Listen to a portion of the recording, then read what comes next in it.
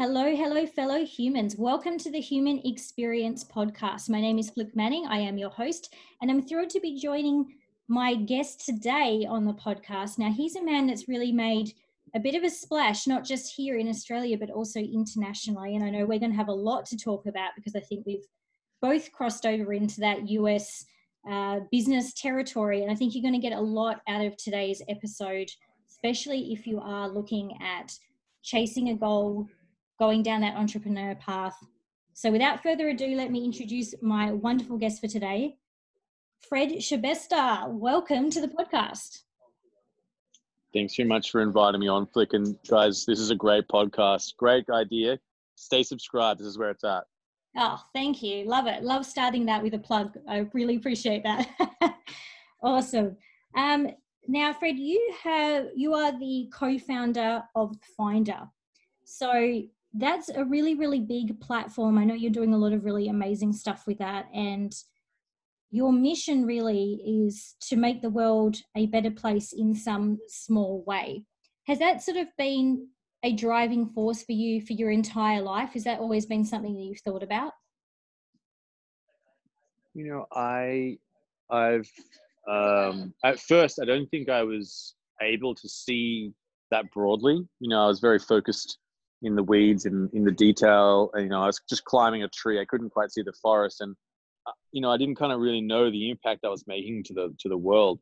Mm-hmm. And I think it just takes time to reflect and understand those things. And over time, I realized, you know, actually what we're doing, you know, at Finder, particularly in building that business, mm-hmm. you know, I think it makes the world a better place because it better, what we're trying to do there is we're trying to better all the world's decisions. And decisions are what, you know, people determines where they go in their life, right?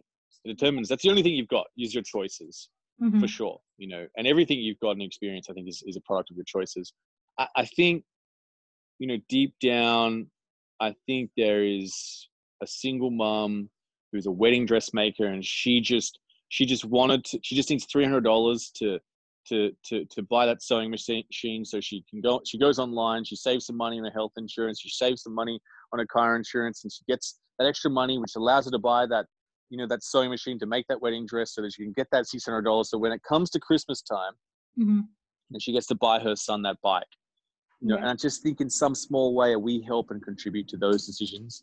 And if anything, we can inform people and educate them more to make better decisions, I think we're going to make the world, you know, in some small way a better place. Yeah, I love that. I love that ideology as well. That's so true. We are very much a product of the choices that we make. And it is all those sort of micro decisions that we make daily that add up to kind of what our entire life becomes. And if you can kind of get in there and help people to improve that or to give them more options, a broader set of choices, then certainly you're impacting the world in a more positive light. So is that kind of what inspired you really to create Finder with your co-founder? Was it that idea of just creating more choices for people? You know, I think in the beginning, I confess we weren't as enlightened. Mm-hmm. You know, it's been 10 years now of building the business. In the start, you know, we just wanted to be honest, I just wanted to figure out a way to rank number one in Google for credit card as a keyword, right? And then I thought, okay, well, that's a great mission as a goal. You know, anyone can have whatever goal you want. And I thought, okay, how are we going to achieve that? You know, what are we actually going to do? You know, we need to build a website. So what's this website going to be about? And then I thought about our past experience. So Frank and I built another company, and we were highly frugal. We lived on like tin spaghetti, and it was a tough business. We built websites and we sold them. And anyone who does that, that's a tough business to be in. Mm-hmm.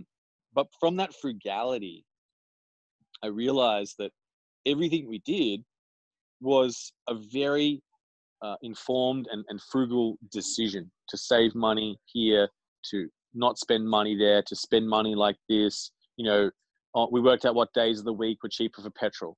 We figured out how to get the lowest phone plan we possibly can. I don't think we paid for our comprehensive car insurance. We only had CTP at the time. You know, all these kinds of things all stacked up. And that's what enabled us to personally survive and endure. And I think what we did was we just started writing about that, just writing about those experiences.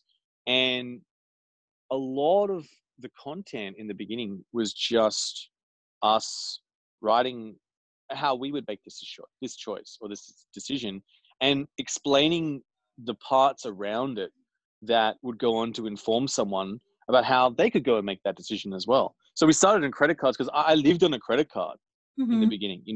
I used to put all my expenses for the month on my credit card, and then we would get paid $1,500 a month.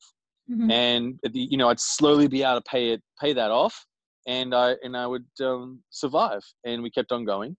It's not the easiest way to live, but we had to just do what we could do, because we're putting everything into the business. So I guess that external condition gave us that. And then the other part is we've always believed in informing and educating. I don't know, it comes from our old school direct marketing days where we would put out lots of information and inform people. In those days, we used to inform people about how to internet market, how to market their business, right? Right. And because that's what we learned to do. And so we thought, okay, well, let's teach this. So we just took that same mindset and that same methodology, and we brought it to finance. And I think that's where it sort of began. And we just, I think it's a good formula. Yeah, that's awesome. I love how sort of your current business, Finder itself, sort of came as a redirect from the experiences that you actually had doing something completely different. And I think that's so often a mark of true entrepreneurship, is that ability to, walk down one path, but then sort of realize that what you actually are learning has informed a better path and taking that route rather than kind of sticking to that one that you started with, sort of being able to actually pivot or move and have that ability to sort of objectively see that there's something of value outside of your original plan. So it was the same co-founder that you had for both businesses, is that correct? I actually started with another someone else, another of my friends, and he wanted to go somewhere else, to do something else. And then Frank came and joined me in 2003. Right. And so we've been working with each other for 17 years, which is actually longer than I was married, which is, I have 2 marriages and the second one's still going. Good. Well done. That's awesome. Okay, cool. Now, I love that you've said here, we do some sort of pre-screening questions, of course, like every other sort of podcast. And one of your answers, when I sort of asked about what your non-negotiables are in life, I'm always very curious about people's non-negotiables. And you said that you will not accept mediocrity. And that's a really broad statement to make. So how do you find your way between mediocrity and perfection? Because I know sometimes leading towards perfection can be quite self-sabotaging, particularly in a business mode. Sometimes you've just got to move forward. So what is your kind of line in the sand where you know that you've gone far enough that it's no longer mediocrity, but it's enough to kind of actually launch something or push it live? Yeah, so we have the third value. So there's 5 values of Finder. The third one is go live. And that means we have a bias to putting things live on the internet. And just like your question, the question then becomes is, what is the quality that we will accept to go live? Yeah. And the answer we set on that is quality is compliance to requirements, right? And so so let's just say if we're talking about a news article, well, a news article is only news if it gets out quick and it's on in the moment, right? So the quality is probably, it's still as high as you possibly could make it, but it's more about the speed and delivery, right? So quality changes there. Whereas let's take an engineering project. Well, you can't just not work. Quality must be set higher.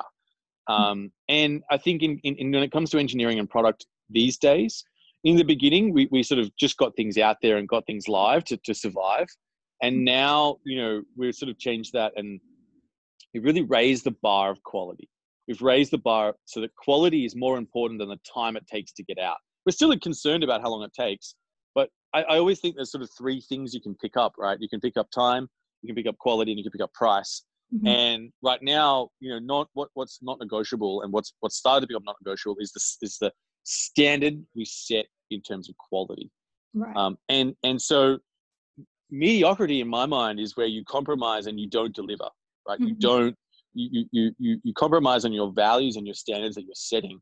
Whereas, and I think perfectionism is, on the other hand, is, you're setting the bar.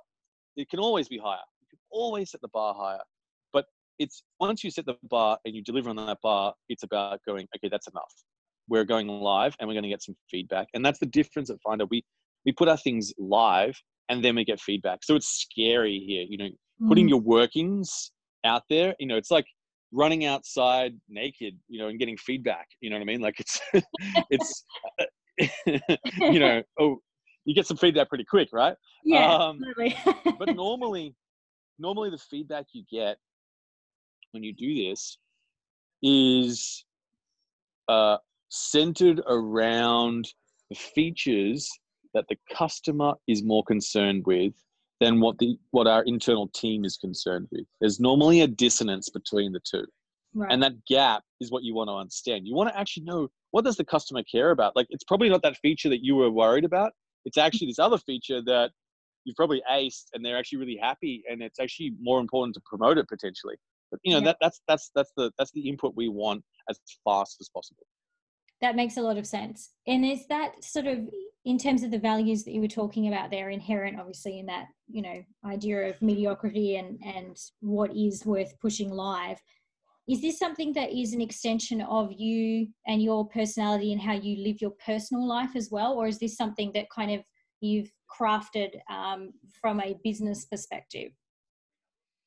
I was obviously very much part of the first few people we hired. I'd say at least the first 50 people we hired at Finder personally. So, I guess I inputted and affected the company in that way. But, when we chose these values, we really just looked at the people that were there and went, okay, what do we all, feel? What do we all value? And going live was one of those. We celebrate going live at Finder. That is an honor. That is one of the highest honors you can do is you've done all the work, you've completed all the requirements, and you've put this out to the internet for someone to see. Mm-hmm. That's incredible. Yeah. So I think it's partly me because of the recruitment, sure. But at the same time, it's in the people here. Finder crew get stuff done. Yeah. We have a bias to putting things live on the internet. Yeah, I love that. Now, obviously, inherent in putting anything live, and I know obviously from my own personal experience as an entrepreneur and even as a performer, that when you put things live and obviously you've done all of that work, you wouldn't have pushed it live unless you thought it met all of those values and those criteria. But sometimes you do push things live in life and you don't get the response that you're actually looking for. You might get a negative response or not very much response at all. And that can be, for some people that can be quite heartbreaking, particularly if it's been months or even years of work that's gone into leading up to that push live. Have you had any experiences like that, either at Finder or even, separate to that, where you've done all the work, it's met all the criteria, you've put it all live, and then you just didn't get the result you were looking for? Yeah, lots of times. We estimated things and it didn't quite work out. I remember we did a big comparison of wearables. So that was when, watches and those kind of things, they used to be, we did a big comparison of them and no one came. No one, Fitbit versus Apple Watch, no one really cared about it. It was strange, we thought someone would, but no one did. And, we did another one on online courses, where you compare where you're going to study, some business course or whatever it may be. Mm-hmm. And again, no one cared. No one wanted, they just weren't interested on Finder. I think it's changed now. It's started to pick up. But in the beginning, for I'd say 6-7 years, no one, it's just people didn't want to receive that information from us. And that's kind of heartbreaking because you've put so much effort into it and there's so much crew here that have worked so hard and to make that a reality. But it's just sometimes it doesn't work out. But that's great, right? We know this is not working. Okay, well, clearly our audience or, the Finder crew and the customers, they're more interested in other things. And then we refine our process from that. And we did, better sort of testing beforehand. And we've gotten a lot better at choosing those comparisons going forward. Awesome. So I'm always interested in this as well. When you've got a team, particularly a large team, and you've got, I would assume, sort of sections of team working on different types of projects and things that are going on. When you do have one of those where they've been putting a lot of work in and then it doesn't turn out the way that you'd hoped, usually as one of the founders or the entrepreneurs, I've found that they tend to be quite quick at sort of pulling the learnings from that, I put in inverted quotes here, failure, so that they can learn and move forward. But how do you translate that across to the team that has been doing all of that legwork? Is that something that you spend a lot of time talking them through? Do you have a process for that? Yeah, so in Finder, there are things called retros. So where the team that was working on a project, you can call for a retro and everyone can get together. And in that retro, it's a no blame retro, right? So we just openly say, what did we do well? What could we improve? What puzzles us still today? And what actions are we going to take, right? And in that room, in that environment, you can just be straight up because the project's done. And from there, we can get learnings and figure out what to go and do next. Yeah. And I just found that's I guess that looking back as a crew in reflection, it enables everyone to, and so I guess this is combined with another thing you'll find that the second value is to be straight up. And being straight up means that at any point in time, no matter what, if we're in a conversation, if I just start the sentence by saying straight up, I think your podcast is great and I love your logo, Flic. That's a very direct statement, right? It is. Or I can say something, but a lot of the time in companies, what happens is there are things that people want to say, but they can't quite say because they feel uncomfortable about saying it. And no matter who they are and no matter what role they take in Finder, at any point in time, they can start a sentence with straight up and everyone will listen. Right. And they want to hear what that person has to say and that's what we value at Finder, right? We want to know that. And in the same way, we want to hear, we actually, that's why we write on the website, we're straight up, we just provide information, we're direct, we don't sell. And I think that's that combination of those two things, right? So the retrospective plus being straight up, I think creates that reflection like you're talking about and that learning. That's awesome. That's fantastic that carries through, that ethos carries through your entire company, and you've created an environment where it sounds like you built a culture where people can actually communicate and learn very quickly without that process of blame or criticism, which I think is incredibly important, if you're wanting to scale the business in particular as well. That's fantastic. Now, you've also got some tips here. You sort of talking a little bit when I asked you about staying well under pressure. And you said that you stay calm, you take time out, and that you've done some emotional coaching and that you're naturally good under pressure, which, all makes sense. This is relatively common, I find, with a lot of founders that I talk to. They've all got these sorts of qualities and strengths. How do you translate that into your team? Is this something that you try and foster in the people that you select to work with, or do you have in-house programs to help people to cope with stresses better? I'm not sure if that's necessarily something you can train. I guess there are processes, we put in place that sort of give structure under those circumstances, and that sort of potentially reduces the stress. So, crisis management, or when something specific happens and, we need to know a way to deal with it. And, I think that's probably how we try to remove that stress. I think stress comes when it's a product of, I think it's a product of where you can't handle pressure. So pressure is good. I think pressure is pressure creates diamonds, right?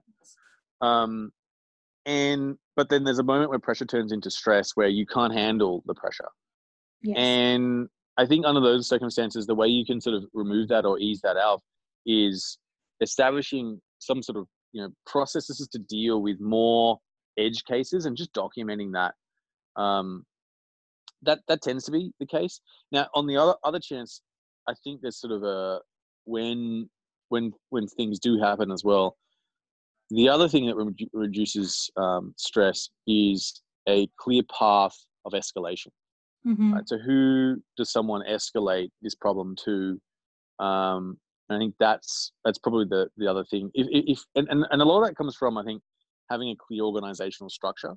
I think if you have a clear organizational structure, you'll know who to escalate something to. A lot of people are scared about that, and it's let's just have a flat company. I think as a company scales, in the early days that's fine, but because everyone's sort of in the same room, everyone's together, everyone knows you can escalate who to escalate to. But after a while, you hit Dunbar's law, to get that 150 plus people, then it's more difficult for new people to know who to escalate to and where and how and who's responsible for a particular thing.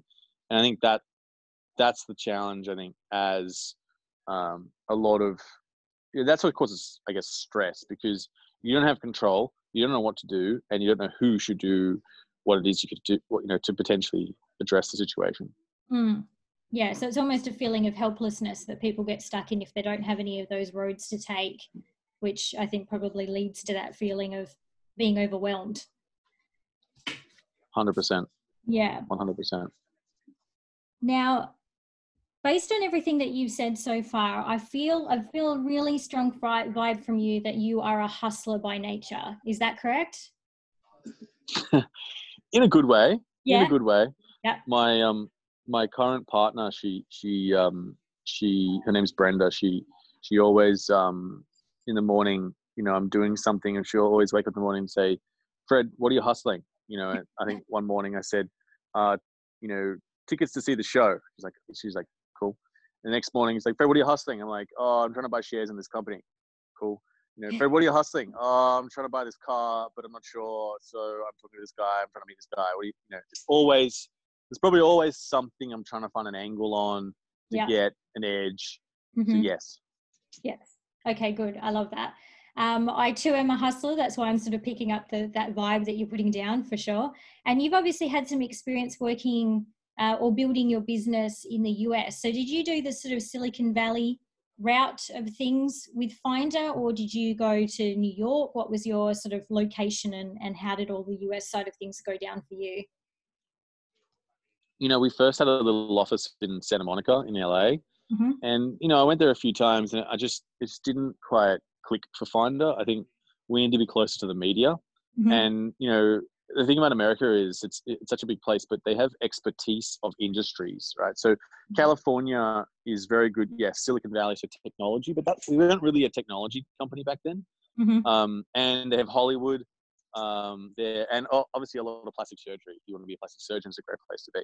Mm-hmm. Whereas New York is much more the media, finance, and now it's becoming, there's a pretty strong tech scene in New York as well now.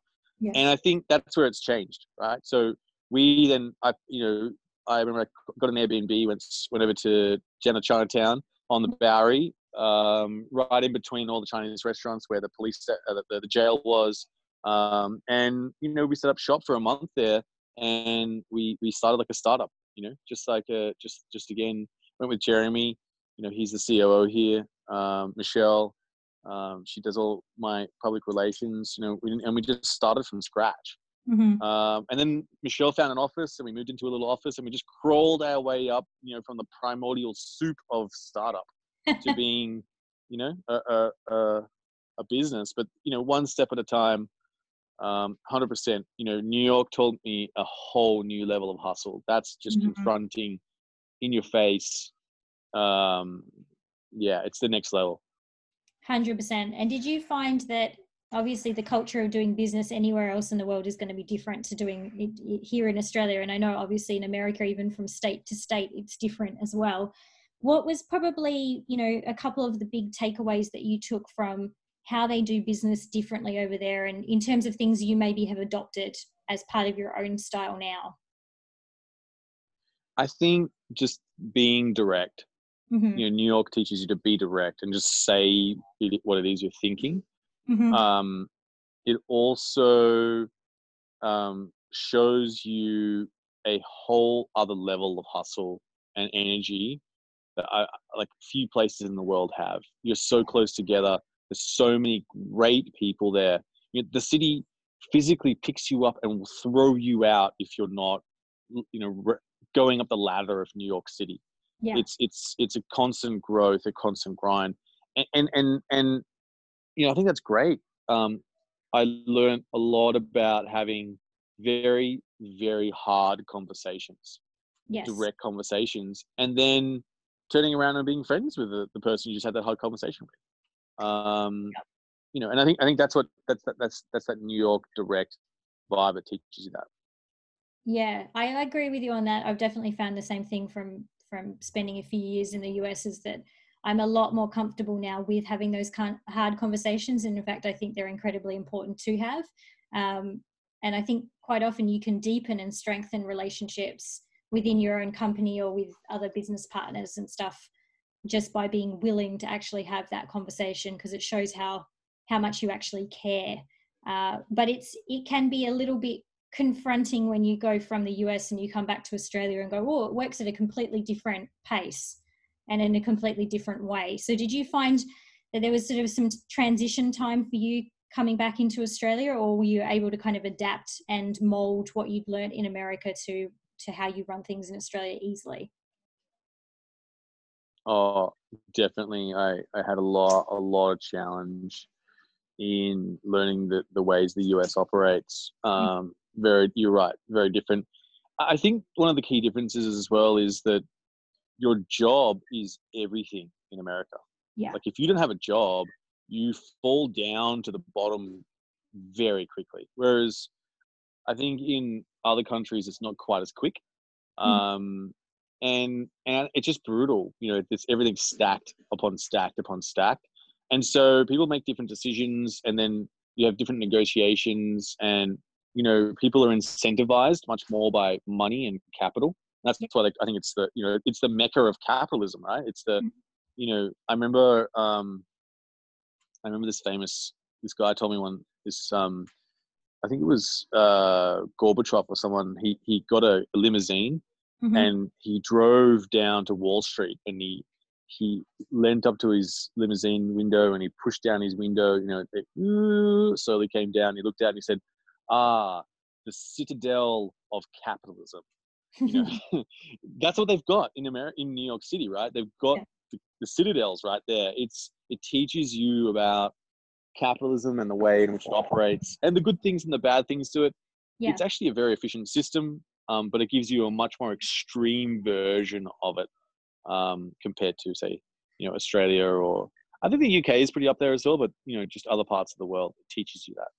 Yeah, I agree with you, definitely. I know when I first came back, I definitely had to go through a bit of a transition period of just even getting used to the Australian pace again, it being a lot slower, and there, into some extent, a lot more red tape to climb through. I'd gotten quite used to just being able to pick up the phone and arrange to have a coffee with a CEO of some major company very easily. And then here it was like having to step through, you know, 6 or 7 other people before I could actually get to have that conversation.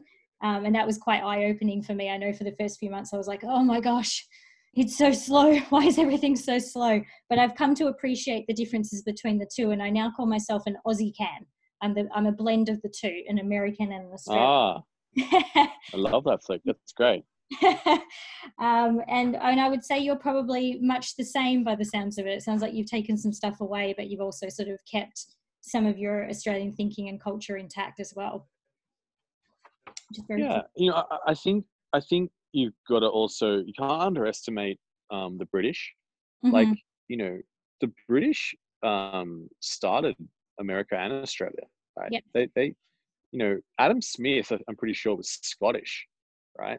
You know, the wealth, he wrote The Wealth of Nations, and the whole idea is they're very capitalistic in the United Kingdom. They're extremely good at it as well. They just do a bit more socialism, I think, than maybe the Americans do. But they're damn good at capitalism as well. You know, I wouldn't underestimate them. People got, you know, you got to remember, the middle of England actually produces large amounts of industrial goods. You know, the Formula One is most of the Formula One car makers are in the UK. Most of the, you know, there's a lot of great companies and a lot of great industries that are actually built out of the United Kingdom. So, you know, I wouldn't underestimate them. Yeah, that's very, very true. And you're right. Like, I mean, they largely started a lot of what we are living in and have experienced. So there's a lot there, and I'm sure they're going to continue to kind of have a huge piece of the pie, without a doubt. Now, I just wanted to ask you a last couple of questions before we finish up, Fred. One of the big ones is that, you know, I'm always interested with people that have started companies, particularly companies that have gone on to be quite successful, what they wish they had have known ahead of time. You know, if it was a piece of advice, for example, people that are listening to this podcast right now who might be looking at either starting a business or scaling a business that they've already started, What's a piece of advice that you could give them, something you wish you had have known before you got started that could be helpful for them? I think one of the centerpieces is eventually you as an individual will become the biggest barrier to scaling your company. Your personal and emotional development will become the biggest inhibitor, because you'll become the rate limiting factor, because you can't handle either one, your role changing, or two, certain things happening, and you say certain things, you react instead of respond. Mm-hmm. And committing to emotional growth early. I wish I started a little earlier. I started 5 years ago. I have an emotional coach. He's a great guy, Craig. Mm-hmm. And one of the issues, is I didn't think that I thought I could handle all situations. Mm-hmm. And rationally you can, but if the body and the mind aren't aligned, then you have these problems start to emerge. And I think that was something which I went through a lot and slowed me down. But now I'm here. That's awesome. I'm glad that you've sort of even put it in those terms. It's so true. It's the kind of thing that we hear a lot with entrepreneurs along their journey, is that it's when they recognize that the mind and the body have got to be working together, and that there's got to be a sense of kind of growth and resilience and even just self-care along the way. If they don't do that, there's a lot of pitfalls that start to actually appear, and they can actually really become the reason why their company doesn't succeed, or it doesn't scale, or why they have cultural sort of issues within the company, within teams and factions forming. So I love that you've recognized that, and that you've actually also addressed it as well. So kudos to you for that, because a lot of people don't take that step and actually address it. And that's great, because it means you're mirroring that to your teams. They're all learning from you, because you're the leader. Hopefully, yeah. Yeah, you're setting a good example. That's awesome. Now, final question as well. I know that you have been working on sort of a product, and I know this probably means, quite a bit to you. And I know this is a two-part question, Fred. So I'd love to know what it is that inspired you to build the Finder app, and what it means to you personally to know that it's out in the world.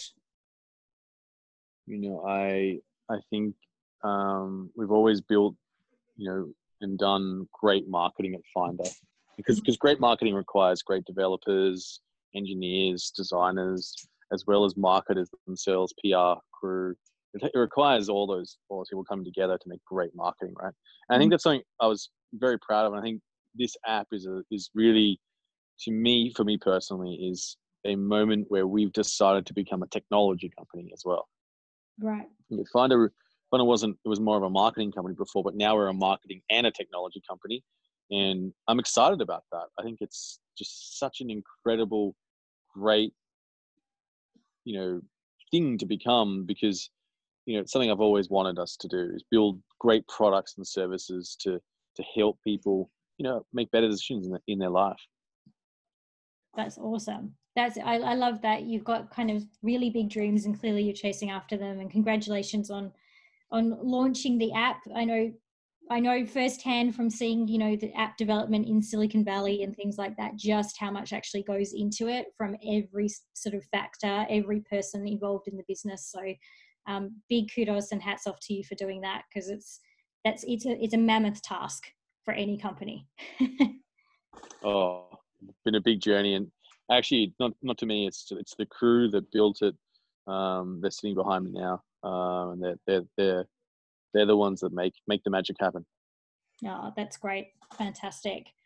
Well, Fred, it's been such a pleasure to have you on the podcast. Thank you so much for sharing your time with myself, and of course everyone that's listening today. I'm sure that anyone that's sort of involved in business or looking to get involved in business will certainly be pulling plenty of nuggets. I know myself, I've written down lots of quotes from what you've said, Fred. So Good. Fantastic. Yeah.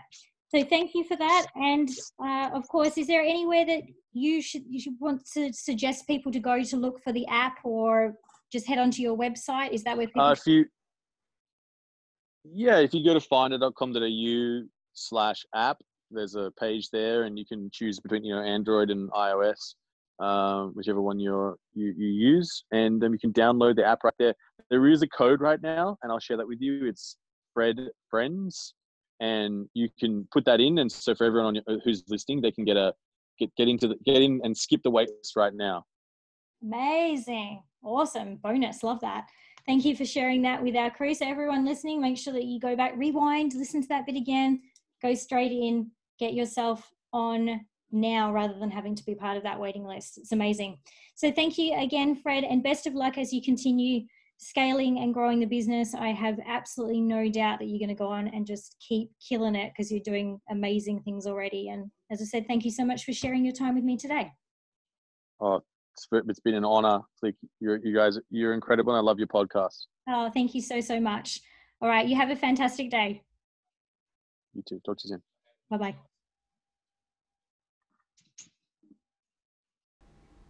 Well, fellow humans, I hope that you thoroughly enjoyed this episode with Fred and myself on the Human Experience podcast. Now, if it is something that you did enjoy or there was some major takeaway that you had from this particular episode, we would greatly appreciate your feedback. It's how we actually go out and source our guests and work out what it is that you want to listen to. So you can head to our Instagram page. The handle is at the Human Experience Podcast, all one word, all lowercase, no punctuation, nice and easy. Jump on there. We'll, of course, have all the links to the different episodes and to all of our guests so that you can go online and find out a bit more about them and build relationships with them as well. We know that that's such a big and important part of anybody's human experience. But you can also leave your feedback, leave any questions, any comments on there. We would love to get to know what your takeaways are from these episodes. And again, thank you so much for sharing your time, your brain space, and your energy with us. So let's just keep doing this together. Let's just keep being human together.